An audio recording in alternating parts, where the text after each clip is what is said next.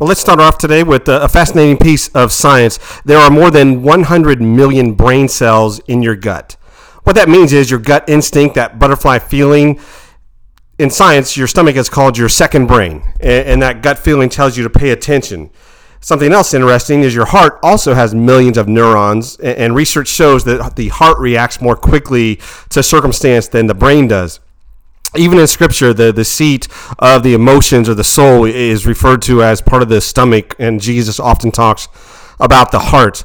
What we can say, though, in our own experiences, everybody knows in their gut that things are not the way that they should be at this time in our history. We're going to look at some honest answers, though, on why things are the way they are and some things that we really can do during a time such as this. Tony Robbins says, be careful what you sentence yourself to. What he's talking about is that we craft our experiences by our words. And you sometimes you just have to make a minor adjustment to changing your words. Maybe instead of saying things like I'm nervous, use words like I'm excited. Maybe instead of angry, use words like I'm curious. Be careful what you sentence yourself to. If somebody has a marriage and there are problems and they say things like my marriage is falling apart, that's very different than somebody that says, my marriage needs to have some changes that I'm very confident we can make. So be careful what you do sentence yourself to. We can choose to say things like I am maximized rather than I am overwhelmed. It's important that we stop and be careful that we say things that are in line with how we want things to be. Again, leadership is to see things as they are, but not worse than they are. Let's start with Ephesians chapter 5, verse 19. Instructions by Paul, who says, speak to one another with psalms, hymns, and spiritual songs. One way to change the sentences that you use is to use the book of Psalms.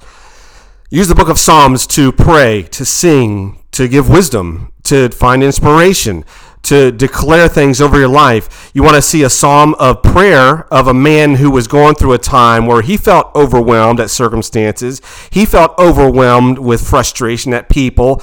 Read Psalm 35. We won't go through it today, but you'll see in Psalm 35 that David is dismayed at the people around him and the behavior that he sees. And so here's somebody with God's own heart in how he prayed and put into words maybe things we might struggle to put into words. Read Psalm 35 and you'll see somebody there on the raw edge of human emotion, sharing from his heart prayers and declarations and concerns, but also proclamations of worship. Take a time to read through Psalm 35. Let's start with a few questions here from Tim Clinton, though, and stop and think about these answers for your life right now. Number one, what is right with my life? What is not?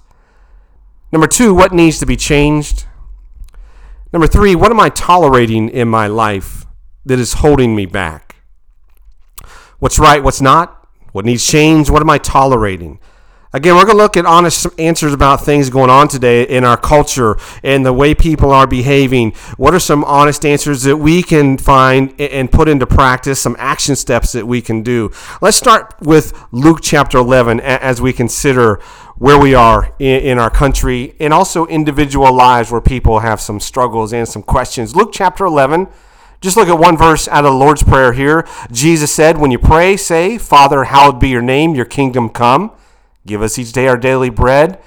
Forgive us our sins. That word forgive there is different, what he says here in Luke, than what he says when he teaches the Lord's Prayer in Matthew. Again, Jesus probably taught this prayer many different times, many different listeners. And when he taught it in Matthew, he uses a word to say, forgive us our debts. Here in Luke, he says, forgive us our sins. In Matthew, debts can be financial debts or obligations that we have to somebody else. We might be indebted to them to say thank you or to repair something that was broken in our relationship. Maybe the debt is something that we need to do to correct a wrong that we did to that person. Whatever that debt is, that we can make it right. In Luke 11, when he says forgive us our sins, we understand very well what he means by sins, but the word forgive there, this is quite fascinating. The literal meaning of forgive in Luke 11 means to untie. It means to untie. Think about that. That's a powerful metaphor that may really be the one thing that you need to hear today. That Jesus says to you and to me, when you enter into prayer, be sure to pray, God, would you untie me? Would you untie me from my sin? would you untie me from my burdens? Untie me from things like hatred and anger that bound me up. You know, the fastest way, again, to free yourself from the enemy, all the associated negativity in the world, Jesus says, forgive or pray that you untie. Untie the things that bind you, and then you'll find yourself free indeed. I love this here by R.J. LaChance. He says, let your future self make all of your decisions. What he means is if you were looking back a year from now and you knew then what you need to know, what would you tell yourself today about decisions that need to be made? You know, we see some things going on in our world right now where people are not thinking past the moment. If they were to stop and say, what would your future self tell you would be the right thing to do right now? People are not thinking about the long-term consequences, whether it's behavior in our culture or perhaps things in people's relationships. You know, as Tim Clinton shares, God answers prayers either now or wait, but regardless in any circumstance, to not be afraid. Let me share somebody that knows what it is to be untied from burdens. I'm sure most people know Joyce Meyer. She's a very, very popular minister on TV, on the radio. She's written countless books, has just a great ministry. But Joyce Meyer is not her name. In fact, she's never shared what her actual name is, and there's a reason for that. As she has been open to share, her parents, especially her father, they were incredibly abusive. In fact, they were so abusive that as soon as she was old enough, she left the house and didn't look back. She moved away, got married, had children, started this ministry, gave her life to Christ, and then as her parents got older, she found out that they had some physical needs as well as some financial needs, and she felt compelled to do something about that, and she told her husband, who was very opposed to this, I think we should move back to town where my parents live so that I can provide for them. And he said that's a horrible idea. He was very opposed to it, but they did that very thing. And as she would share, going back there, helping them out with needs that they had, eventually her father repented, gave his life to Christ, and before a large crowd, she had the privilege to baptize him. But I love this. She was asked, what was one thing that really got you through the terrible abuse? And she said Isaiah 61:7 became this rock that she held on to. And Isaiah 61:7 says, instead of your shame, you shall have double honor. Instead of confusion, they shall rejoice in their portion. In their land, they shall possess double. And I love how it ends. Everlasting joy shall be theirs. That's a new sentence for your life, to say, you know what, I'm untied from my past. I'm untied from guilt. I'm untied from shame, untied from sin. I have double honor in Christ. I rejoice in him, and he gives me everlasting joy. That can be yours right now. If it's not yours, you just simply have to ask for that in Christ.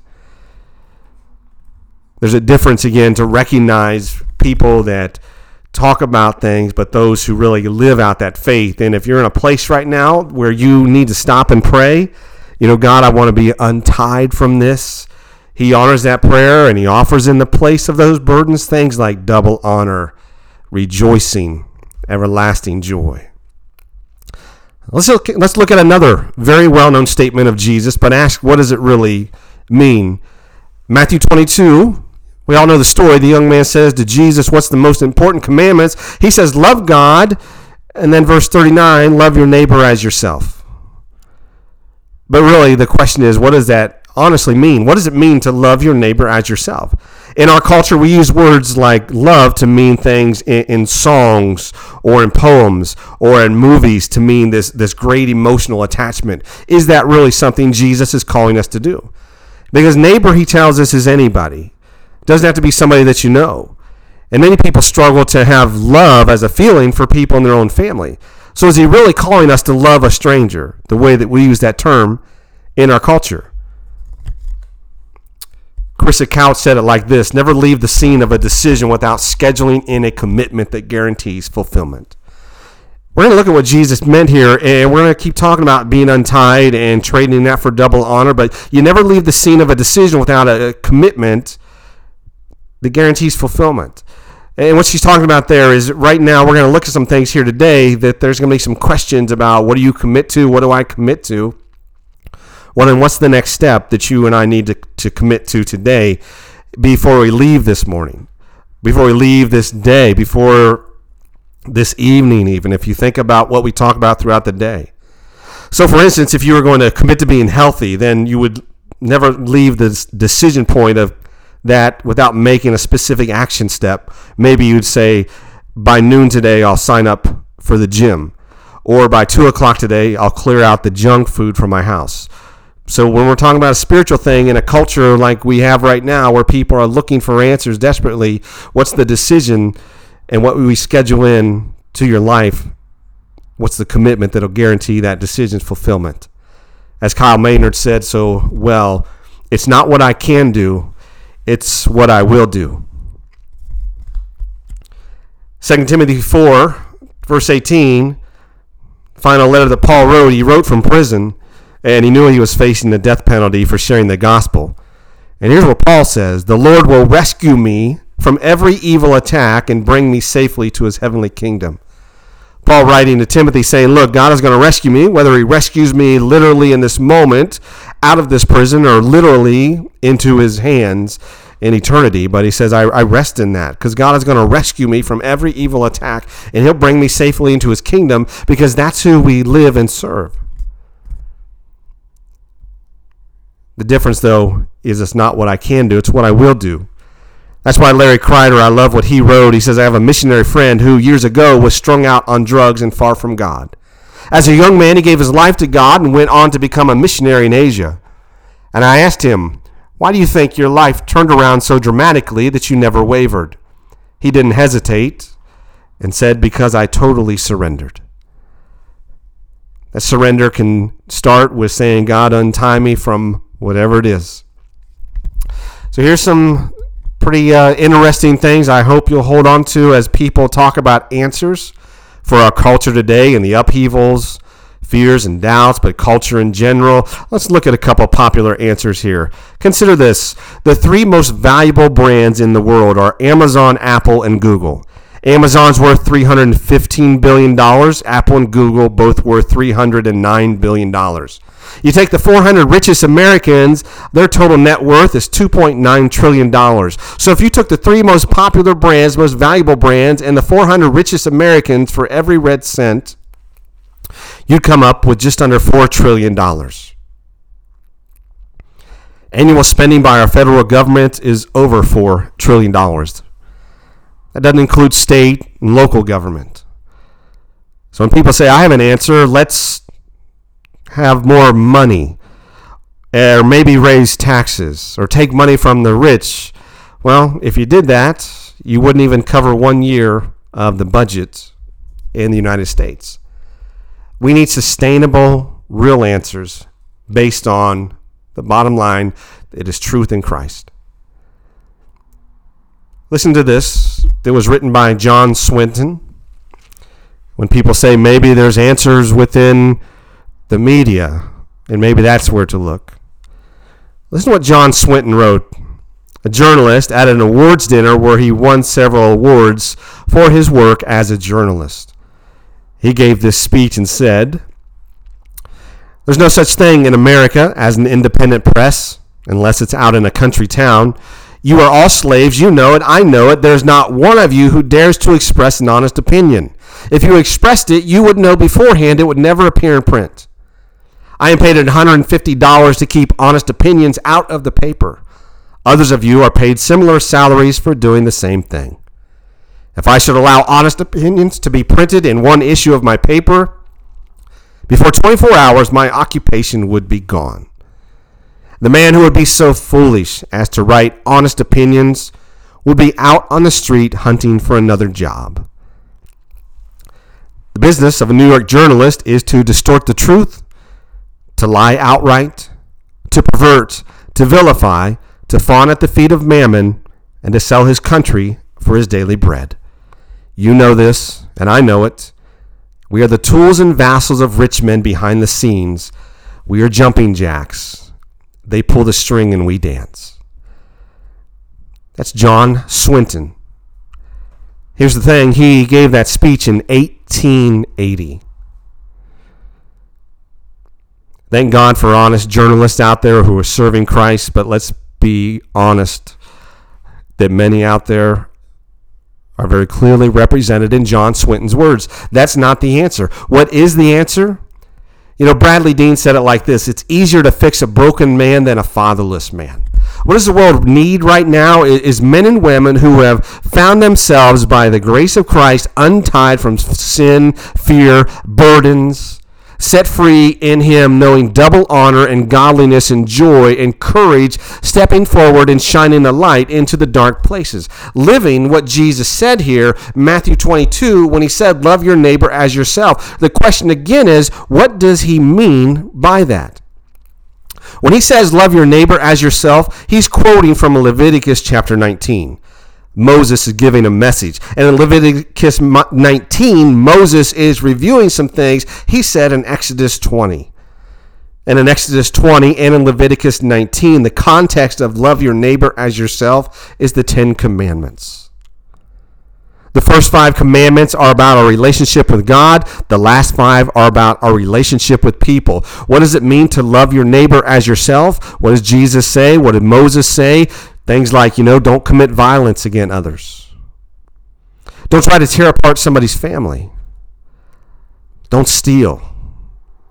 Don't lie.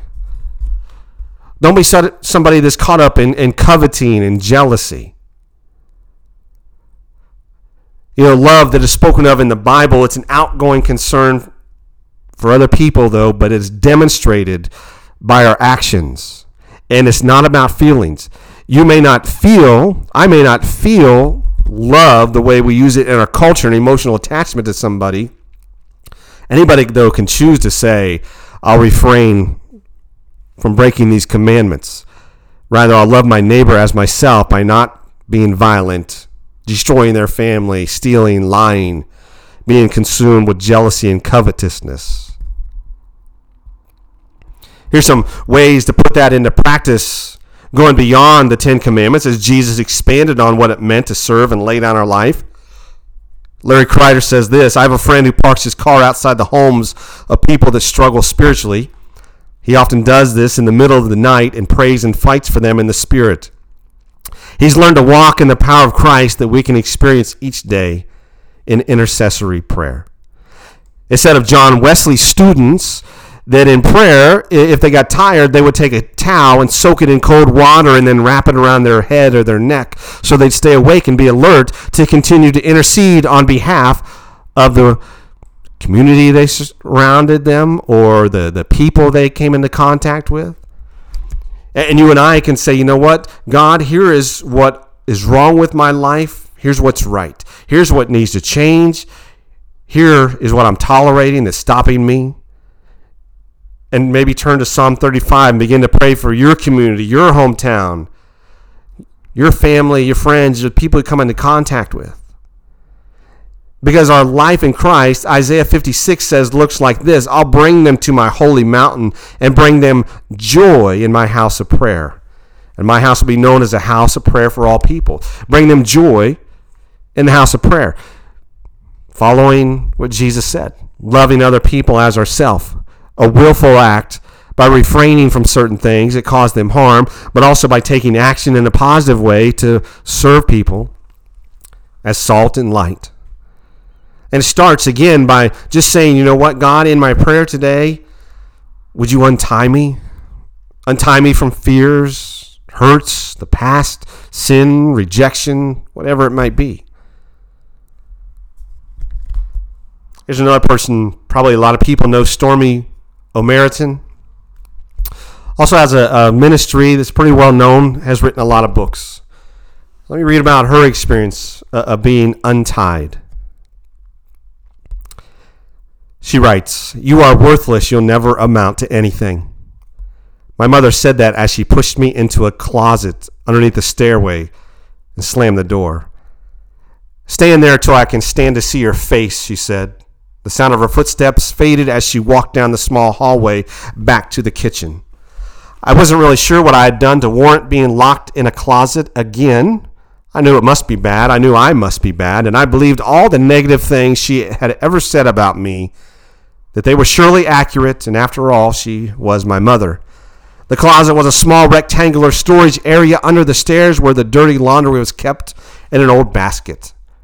I sat on top of a pile of clothes and pulled my feet in tight to eliminate the possibility of being touched by the mice that periodically streaked across the floor. I felt lonely, unloved, and painfully afraid as I waited in the dark for seemingly endless amounts of time, waiting for her to remember I was there, or for my father to come home, at which time she would make sure I was let out. Either event would mean my release from the closet and that devastating feeling of being buried alive and forgotten. As you can probably tell from this one incident, I was raised by a mentally ill mother, and among other atrocities, I spent much of my early childhood locked in a closet. Although certain people were aware of her bizarre behavior, her mental illness wasn't clearly identified till I was in my late teens. During all my growing up years, my mother's extremely erratic behavior left me with feelings of futility, hopelessness, helplessness, and deep emotional pain. So much so, but by the time I was a young woman, I was still locked in a closet. This time the boundaries, though, were emotional, not physical. I was walled in by a deep, ever-present pain in my soul, which expressed itself through acts of self-destruction and a paralyzing fear that controlled my every breath. Years later, I sat in front of Marianne, a Christian counselor, who told me I needed to forgive my mother if I wanted to find wholeness and healing. Forgive somebody that treated me with hatred and abuse, someone who has ruined my life by making me an emotional cripple? How can I? I thought to myself, overwhelmed at the prospect of so great a task. I'd already confessed my sins. Now my counselor was asking me to forgive my mother, all in the same counseling session. Marianne explained, you don't have to feel forgiveness to say that you forgive someone. Forgiveness is something you do out of obedience to the Lord because he forgave you. You have to be willing to say, God, I forgive her for everything she did to me. I forgive her for not loving me. I release her into your hands. As difficult as it was, I did as Marianne said because I wanted to forgive my mother, even though I felt nothing close to that at the time. God, I forgive my mother, I said at the end of the prayer. I knew that for me to even be able to say those words, the power of God must be working in my life. And I felt his love at that moment more than ever before. Jesus calls us to pray, Father, untie me from my sins, untie me from my burdens, untie me from the overwhelm, untie me from my fears. Our culture is dying for men and women to stand up in Christ, shine a light into the darkness by having character, treating their neighbor as they would have themselves be treated, and saying, listen, I can show you the gospel truth where the God of all things will give you double honor and joy in his house. You simply have to reach out and receive that. In a world of chaos and fear and upsets and rage, we can be an example or we can be a warning. And Jesus calls us to be that light, not hidden, but set on top of a hill. Perhaps Mary Schlosser said it best. A missionary to China, as we close, she simply stated, I sing the doxology and I dismiss the devil. May we find our life truly resting in Christ, following after him, singing the doxology and dismissing the devil.